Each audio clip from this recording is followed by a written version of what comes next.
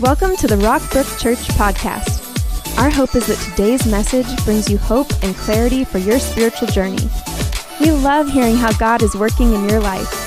Feel free to share any stories of how this message gave you a new perspective and hope. Email us at church@rockbrook.org to tell your story. Thank you for serving. Even if you weren't there physically, you were there through your giving. Every one of you participated in one way or another. I want to recognize just some cool figures from yesterday. Zach, our Celebrate Recovery pastor, said that through Celebrate Recovery and the drop that we did, we gave away over 3,000 pounds of laundry detergent. That's fun. And then Josh, who ran the drive for the diapers and wipes, I love how he counted this out. Like each one, he said we got 7,059 diapers and 24,332 wipes. I thought that was fun. Susan texted me that we helped 180 families in the drive-thru, 700 people. So just way to go. It's just amazing when we come together. I wanted to recognize the Bloomer Baptist Youth Group from Bloomer, Wisconsin, who drove down there from the jump rope capital of the world to help us with our serve day. So we had a serve team come from Wisconsin to help us pull off serve day. I think that's so neat. So come on, just a big Rockbrook thanks to them.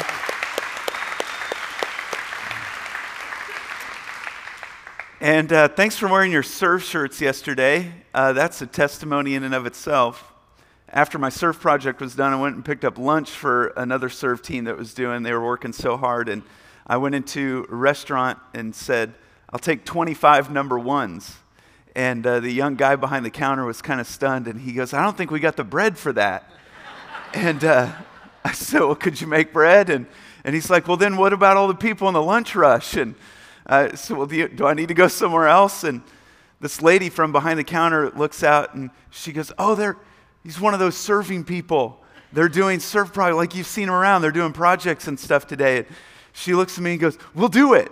And I love that. I love that. One of those serving people. Like, that's one of the best things anyone's ever called me, you know? And one of my favorite things about Serve Day is the things that flow from it. The connections, the ideas, and maybe you or your small group got a taste of a need that you can follow up with, or someone that you can follow up with and continue to minister to, maybe immediately, maybe next semester, or I just love the connections that are made. And I'd love for you, I've got this already for you planners, you people who ask way out in advance. Next year's Serve Day, here's the date, all right? We're going to do that Saturday, July 16th. Come on, get that in your calendar. I was there first. Like when other people ask you, "Can we go on this trip?" or whatever, like, no, Pastor Ryland got to me first, and I got this date in there. So, all right, I've got a word burning in my heart, and I'm excited to bring it. This message is for anyone who has a worry in their life. This message is for someone who has a problem in their life right now.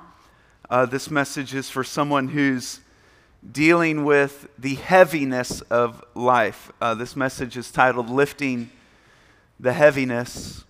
In the book of Isaiah, there's an amazing prophecy about Jesus.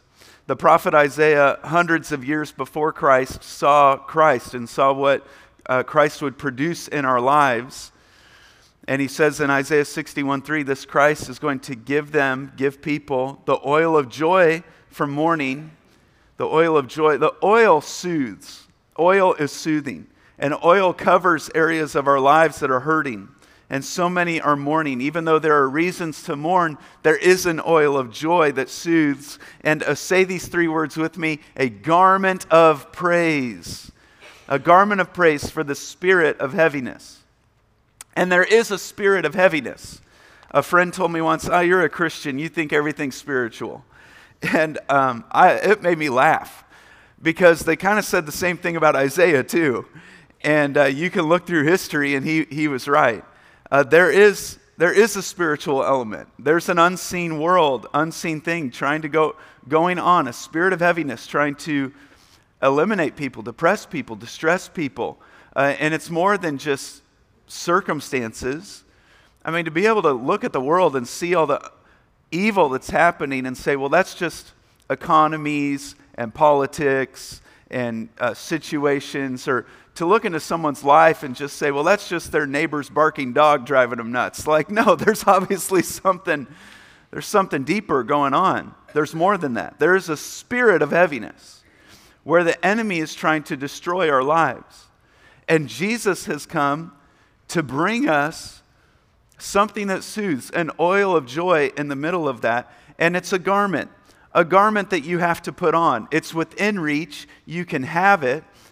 Probably not on you now, meaning you don't feel it, you don't have it, but you got to put on the garment of praise. It's not a feeling of like, well, I'm into this or not into this, or I like this song, don't like this song, or I'm choosing, that like there's a choice to it of putting on a garment of praise.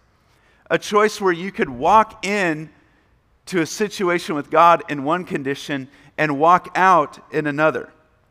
We're in a series called Songs of the Summer, where we're looking at the songbook of the Bible, a collection of songs called the Psalms. Psalm means sacred song. The Psalms is a book of praise. Let's look at Psalm 95 for a moment.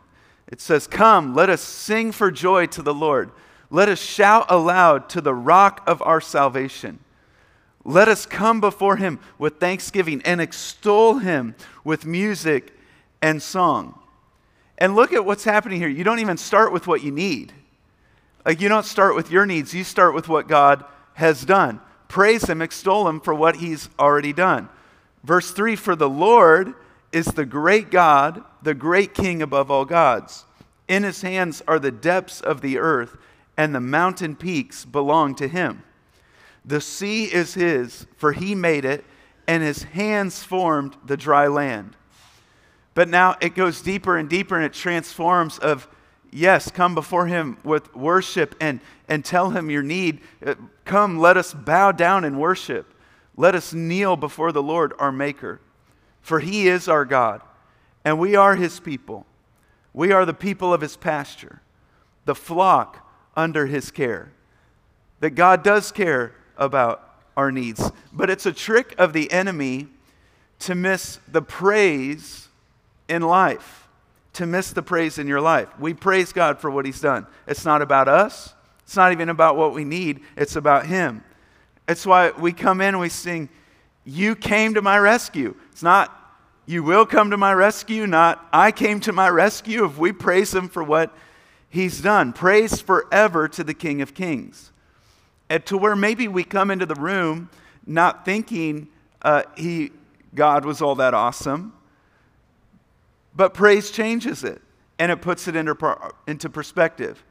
Of maybe we come into worship and our problems seem bigger than God, but through praising him, a transition happens to where, no, God is bigger than my problems. It puts God in his rightful place and puts my problems in their rightful place.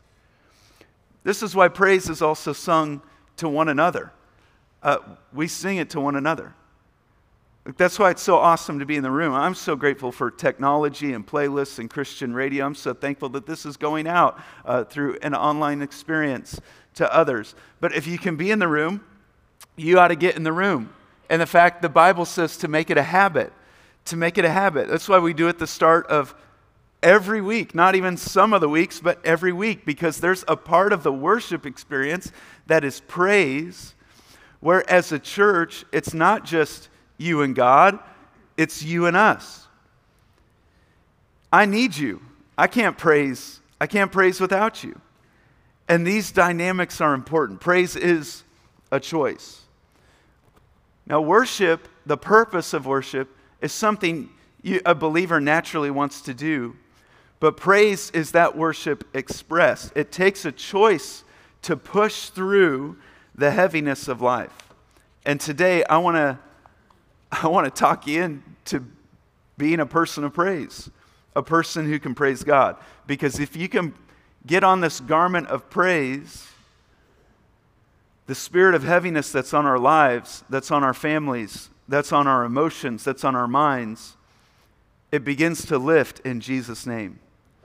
Why? Why does praise work? let me give you 3 reasons. If you're taking notes, write this in. Praise focuses on God, not me. The whole part of praise is that it's not about me. Now, God cares about me. God cares about you. But you'll get joy when you get your eyes off of you and on God. And we could sit around all day and talk about everything that's wrong in our lives, or we can come into a place where we talk about the greatness of God. Why can I praise even when life is heavy? Why can one praise even when they're worried? Because God is working on that stuff. I can praise and give it to Him. Let God worry about it. Why can I sleep even when I'm worried? Because God's staying up. I might as well go to sleep. Give it to Him. Let Him worry about it. And in praise, we turn all of our attention to God and what He's worthy of being able to do. Praise focuses on God, which, by the way, is why we shouldn't do anything in a worship service that draws all of the attention onto us. When we do that, our eyes are no longer on God, but on an individual. It's why we do things that help point other people in the room that we're standing with to God, not us. And we'll talk about what those are and the postures of praise, the meanings of praise.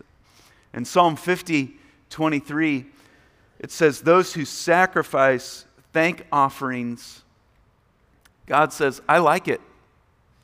It honors me. So we make part of what we do through praise, through music. Let's make it about God, not only about us. Let's honor Him. Let me give you another one. Why does praise work? That is, praise reminds me of the eternal, not the temporal. When I praise, I make some declarations that are eternally true. They may not be true about my life right in that moment. For instance, you come in and say, God, you're great, and I've got the victory. Well, no, you don't. You argued with your spouse all the way to church, right? Or you're like, you're so mad you want to slug everybody in your row. Like there's something that you're saying that's eternally true that may not be true in that one specific moment. But if you get your eyes off the temporary every once in a while, because the truth is that the anger that you might have in that moment is temporary. The argument that you're in is temporary. The body that we're in, the way it is temporary. It's a discipline of the Christian life we must learn that it's not working out, but it's going to work out. I'm not going to give all my commentary, all my focus, all my attention to where I am right now, but to where I'm going. And the book of Psalms and many other places in Scripture show us how songs help us break through the temporary, through the temporal, to be encouraged by the eternal. Now don't overhear this. God cares about the temporal. And what we do in this life does matter. But this is not all there is. This is why there are parts of worship where we declare our need for God in the situation that we're in, but we also focus on the eternal promises that He's given us. The Apostle Paul lays this out so wonderfully in 2 Corinthians 4. He says, we're hard pressed on every side. He says, I'm pressed in on this side, on this side, on this side, on this side. But still I'm not crushed. Perplexed, but not in despair. Persecuted, but not abandoned. Struck down, but not destroyed. And if I could go back and tell myself anything in different seasons of life, it would be this right here. In a weak moment of faith, or moments of doubt, or a hard moment, just say, Ryland, you're perplexed, but you're not in despair. It's going to be okay. A moment where, man, you feel like this is over. It's coming to an end. Maybe you feel like that feel like you're going to die. No, you're not abandoned. I wish I could go back and say, Ryland, cheer up, take heart. That yes, you've been struck down. Yes, you're down, but you're not out. It's not over. And some of you need this today. You need to hear that today, that it's not over. That yes, you're pressed on every side, and yes, it hurts. But it's not all there is. And it's not done. and you're not crushed, and there is not despair. Okay, so Paul, how do you get to that place where this is your outlook and your perspective? Paul tells us in verse 17, for our light and momentary troubles are achieving for us an eternal glory that far outweighs them all. Meaning that our now is producing a then, and then is better than now. So what do? So we fix our eyes not on what is seen, but what is unseen. Since what is seen is temporary, but what is unseen is eternal. I don't focus on the temporal, I focus on the eternal. This is why praise, it just transforms you in the moment into an optimistic person. Because you realize that, yeah, it may not be working out, but it's going to work out. God is strong. He will not let me down. It's very, very important in the life of a Christian to have an eternal perspective. Praise focuses on God, not me. Praise reminds me of the eternal, not the temporal. And then this, praise is outward, not inward. Praise is outward. It's an outward expression of worship. You've got worship in your heart, worship in your mind. You've got to, the Bible tells us, get that out of the heart and mind into your hands, into your mouth, into your actions. Many have learned how to declare God as worthy, to worship Him, but they forgot how to express it through praise. The Bible says, through Jesus, therefore, let us continually offer to God a what? A sacrifice of praise. And this means you're not always going to want to do it. It's a sacrificial choice. We sacrifice, it's a sacrifice of praise. So in the middle of your worst day, it's not what you're going to want to do, but it's the thing that lifts the heaviness. And maybe on your best day, it's not the thing that you're going to want to do. You're busy, you're successful, you've got better things to do. That's why it's a sacrifice. You say, well, can't I just keep that in here? Can't that just stay between me and God? Well, no, the sacrifice of praise is the fruit of lips that openly profess His name. And of course, that's why you're in church today. Now, there are no expectations in any specific action in our worship services. We're going through the Psalms this summer, and I'm showing you what we know about praise from Scripture. And so there's no expectation on any one individual of their expression of praise, but I am urging you to take a step toward what the Bible says praise is. And I want you to have the oil of joy in the presence of God. And I'll tell you, when you choose to praise God, all of hell is coming against you, and some of earth is too. Even in Jesus' day, this was an issue. In fact, the day that we call Palm Sunday, that we celebrate the weekend before Easter, it's because they got palm branches out and celebrated Jesus' entry into Jerusalem. In fact, here's what the disciples did. It says this in Luke 19. When He came near the place where the road goes down the Mount of Olives, the whole crowd of disciples began joyfully to praise God in loud voices for all the miracles they had seen. And then they start singing two lines from the Psalm, Psalm 118 and Psalm 148. Blessed is the King who comes in the name of the Lord. Peace in heaven and glory in the highest. And then the Pharisees, these religious leaders, says this. Some of the Pharisees in the crowd said to Jesus, "Teacher, rebuke your disciples. Get them under control." And the enemy wants you rebuked for praising Jesus. While Jesus is trying to give this garment of praise instead of a spirit of heaviness. And Jesus said, I tell you, He replied, even if they keep quiet, the stones would cry out. Jesus is entering Jerusalem. He's setting up His eternal kingdom on earth. And He's saying there's going to be celebration. There's going to be praise today either way. Now, you'll often hear preachers, when preaching the Bible, point to a verse in Scripture, and they'll say, in the Greek, this means that, or in the Hebrew, this means that. Why do we do that? That's because the Bible was not originally written in English. None of this happened in North America, in England, an English-speaking land. The accounts of the Bible happened in the Middle East, and the language of the nation of Israel was the Hebrew language. Most of the Old Testament is written in the Hebrew language. Then in the New Testament, because Greeks were influencing education and culture at the time, the New Testament is written in Greek. The reason why that's important is because the Greek language has 4 times as many words in it as the English language. So when you hear certain words, there's several different words for that in the Greek. For instance, this is a famous example. You've maybe heard this one.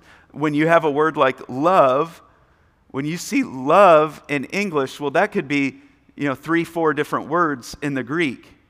It could be the word agape, which means the unconditional love of God. There's the word love in the English. You just get love, but that could be the word eros, which means we get the word erotic from that, which you know what that means. It could be the word phileo, which is like a brotherly love. There's no intimacy to it, just that you're a true friend. So same word in the English, different words in the Greek. And thank God for Bible translators who sit down and study and study and study, because if you're a Bible translator, you don't just get to translate from one language into another. You have to have all these footnotes, all these sources, all this documentation on what manuscripts you used and why you chose which words you did and how you arrived at that translation. And it's a science. It's absolutely a science. Textual criticism. These scientists are amazing. Now, the Hebrew language, the book of Psalms is in the Old Testament. It's written in Hebrew. The Hebrew language is very expressive. It's called a pictorial language, meaning it can, in some instances, take a whole paragraph to describe what one word means. So the word praise, in the English, you get the word praise. In the largest book of the Bible, the Psalms, the biggest book, what we're talking about, 150 chapters, the praise book of the Bible, but in English, you just get the word praise. But there are several different Hebrew words that are translated into one word, praise. So here's a picture of my concordance in my library on the praise page. So you can open it up to the English word praise, and it'll show you everywhere in this translation that the word praise shows up. Here's the book of Psalms starting here, all the way down here, this whole thing all the way to here. And then plus you've got praised, praises, praiseworthy, praising. And it'll show you every time that word shows up, praise shows up in the book of Psalms, and it gives you a number. Then you flip to the back of the book, see the number, and it shows what Hebrew word that was and gives you the definition. And then you go back to the translation you read, and then you've done all that work, and you realize, oh, these translators are pretty good because they built that into the translation, and it just means what it says. Like, you can count on it's amazing how God has preserved the Bible for us. And someone who's an English reader can sit down with an English Bible. You can be totally confident what you're reading. But what I want to show you today is that there are a lot of words for praise. Now, some of these are duplicates. So there's not this many words for praise, but there are several. So I say all this to tell you why and how I'm showing you the meanings of praise today. So like in the Hebrew language, you'll read praise, but it might be the word Hallel, which is where we get the word hallelujah. And the Yah at the end stands for God. Hallelujah, praise be to God. And Hallel means to thank, to cheer, to boast, to be clamorous, not glamorous, but clamorous. In the Hebrew, you might get that word. You might get another word for praise that means to acknowledge in public. That's the Hebrew word yada. Not Yoda, but yada. Yada means to acknowledge God in public, in front of other people. Again, some people think, I'm just going to keep this down in my heart because my faith is private. Well, I'm sorry, God says you need to praise me in public. Even Jesus said, if you can't acknowledge me in front of other people, I can't acknowledge you in front of other people. Psalm 35:18 says, I will give you thanks in the great assembly. Among the throngs, I will praise you. You get this. That's why you're in church today. Praise God with others. Another word you might see means to bless by kneeling or bowing, which you could physically do, but the posture you're taking on here is you're presenting yourself to the King with an expectation of, wow, God, you are so generous and amazing. I will barach you. That's what that word is. One of our favorite psalms around here in this church is Psalm 103. And it's you are such a generous, amazing God. In Psalm 103, I will barach the Lord, O my soul, all my inmost being. Praise his holy name. And then it goes on to list all these different benefits that you get because you came in under God. You came in under his care. You kneeled, you bowed down, you submitted yourself to him. And then you leave with all these other benefits that he's given you because you came in and praised him. Isn't that a great word? Isn't that great? Another word in the Hebrew is zamar, which means to make music to God with instruments, with stringed instruments. Psalm 92:1, it is good to praise the Lord. And then here you see it, make music to your name, O Most High. There's so many psalms say, praise him with the clash of cymbals, praise him with resounding cymbals, praise him with the trumpet, praise him with the harp, praise him with the lyre. God loves it. In Revelation it says the sound of heaven is like 1,000 waterfalls and the sound of harpists playing their harps. Another word is shabach, and it means to address in a loud tone, to shout. This is why when your loved one comes home from a trip and they've been gone for a month and you pick them up at the airport and you've just missed them so bad and they come around the corner, you don't go, nice to see you. Like this week, I saw a friend that I haven't seen since the beginning of the pandemic. And they were home visiting their parents. And I walked into their parents' house. And he's not like a real boisterous guy. But, man, we hadn't seen each other for so long. Nice to see you! Gives me a big bear hug. His kids, yes! This is why when your kids tell you that you're going to be a grandparent, you don't say, congratulations. No way, your eyes well up. You're like, yes, this is a dream come true. Or when your kid worked hard to get their grade up. I remember as a kid and just those things where you worked hard to, man, you had a failure in one area and you worked it up and the family celebrated. Your kid works hard on the soccer field and you praise them, and that is so good. I'm going to praise my kids. I'm going to praise others. I'm going to cheer them on. I'm going to acknowledge them. I'm going to bless them. I'm going to shout for joy. I'm not going to cut God short. Psalm 63, 3-4. Lord, because your love is better than life, my lips will glorify you. I will praise you as long as I live. And in your name, I will lift up my hands. That's another word of praise. That's another word praise means to extend hands in adoration. It's the word toda.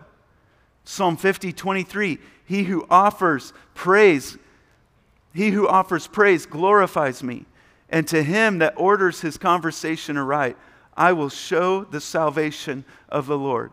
He who extends his hands, who acknowledges me, who reaches for me. Come on, we know this, we understand this, just like a child extending their hands to their father. God loves it when we glorify him, when we reach for him, when we say, God, you are elevated, you are above all others. God, I surrender to you. God, get me out of here.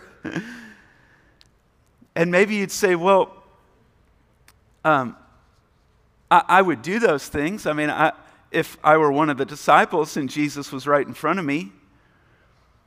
But David and the other psalmists, they didn't have that. They didn't have the presence of Jesus right in front of them.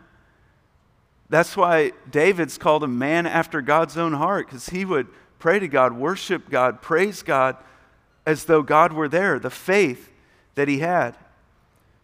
Another word, I'll show you one more, is tehillah, and it means to sing exuberantly. God loves exuberant singing. It's why Christianity is a singing faith. Every church around the world today is singing. I knew a church planter once that he wanted to plant a church with no singing. He said, we're just going to worship God with our minds and our thoughts, and this is just going to be a teaching church. And then I saw him again a year later, and I asked him how that was going, and he said, oh yeah, we sing all the time. I couldn't keep him quiet. Christianity is a singing faith. Now look up here. This is in Scripture. We see these actions all throughout the Psalms, these postures all throughout the Psalms. God likes it so much, He put it in His eternal word. And if you'll be a worshiper and you'll express that through praise, you'll begin to sense the burden of heaviness begin to lift. I make this choice on the darkest day. Some of my worst days, I said, God, I'm going to bring you a sacrifice of praise. I don't feel it. I don't understand what's going on. God, I don't even know that I understand you right now, but I bring you a sacrifice of praise. You have this too. There's some specific songs I go to. I will look up, for there is none above you. I will bow down to tell you that I need you. You're still Jesus, Lord of all. There's some Morris Chapman songs that, man, if Lauren, she'll come home from work, maybe she hears them here in the house. She goes, no, there's a sacrifice of praise going on today. I learned it from the psalmist. You learned it from the psalmist.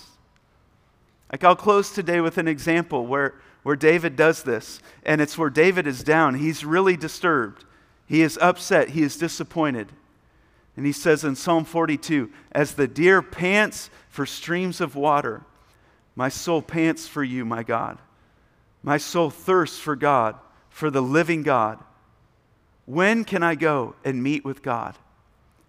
And it's just a beautiful reminder that when your soul is downcast, when you are down, only God can quench the real thirst of your soul.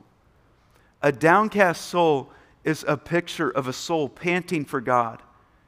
And when you feel that way, you realize again, I need what only God can provide.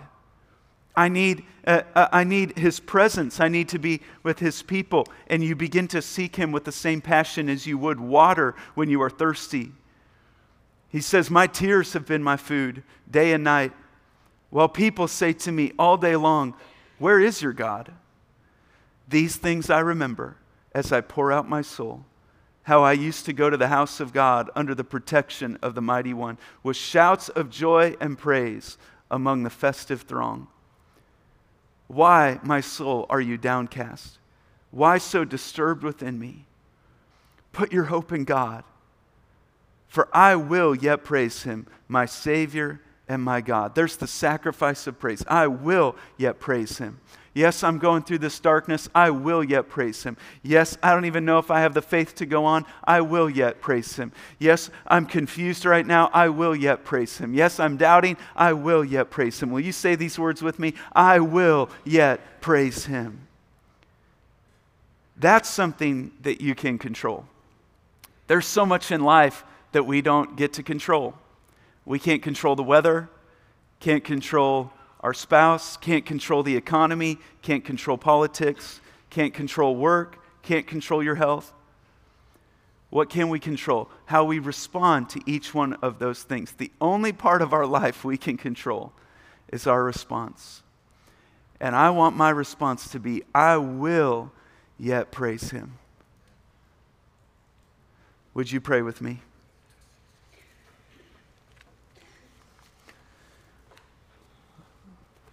Father, today I want to pray for the person who has more than they think they can handle.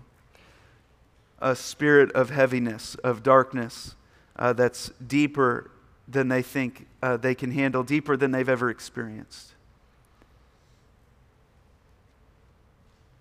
And Father, as difficult as it may be, we choose a sacrifice of praise. We choose purpose and praise today. We want beyond what the world can give. And God, we recognize again that when we are thirsty, it is for ultimately what only God can provide. And God, we just come before you again and recognize that the reason why some of this is so hard is because we want to control parts of our life that we can't control. And so, God, we just give you everything. That's what salvation is when we say, not our way, but your way, that you are Lord. So would you just pray that to him today? God, I'm giving you the control of my life. I want to follow you. As much as I know how, Lord, I trust you. You gave me your life through the cross, through the resurrection. Lord, I give you mine. You gave me your life. I give you mine. It's in Jesus' name I pray. Amen. Thanks for joining us today. We would love for you to get connected to what's going on at Rockbrook. Visit us online at rockbrook.org for service times, small group information, and other ways you can discover your purpose here on earth.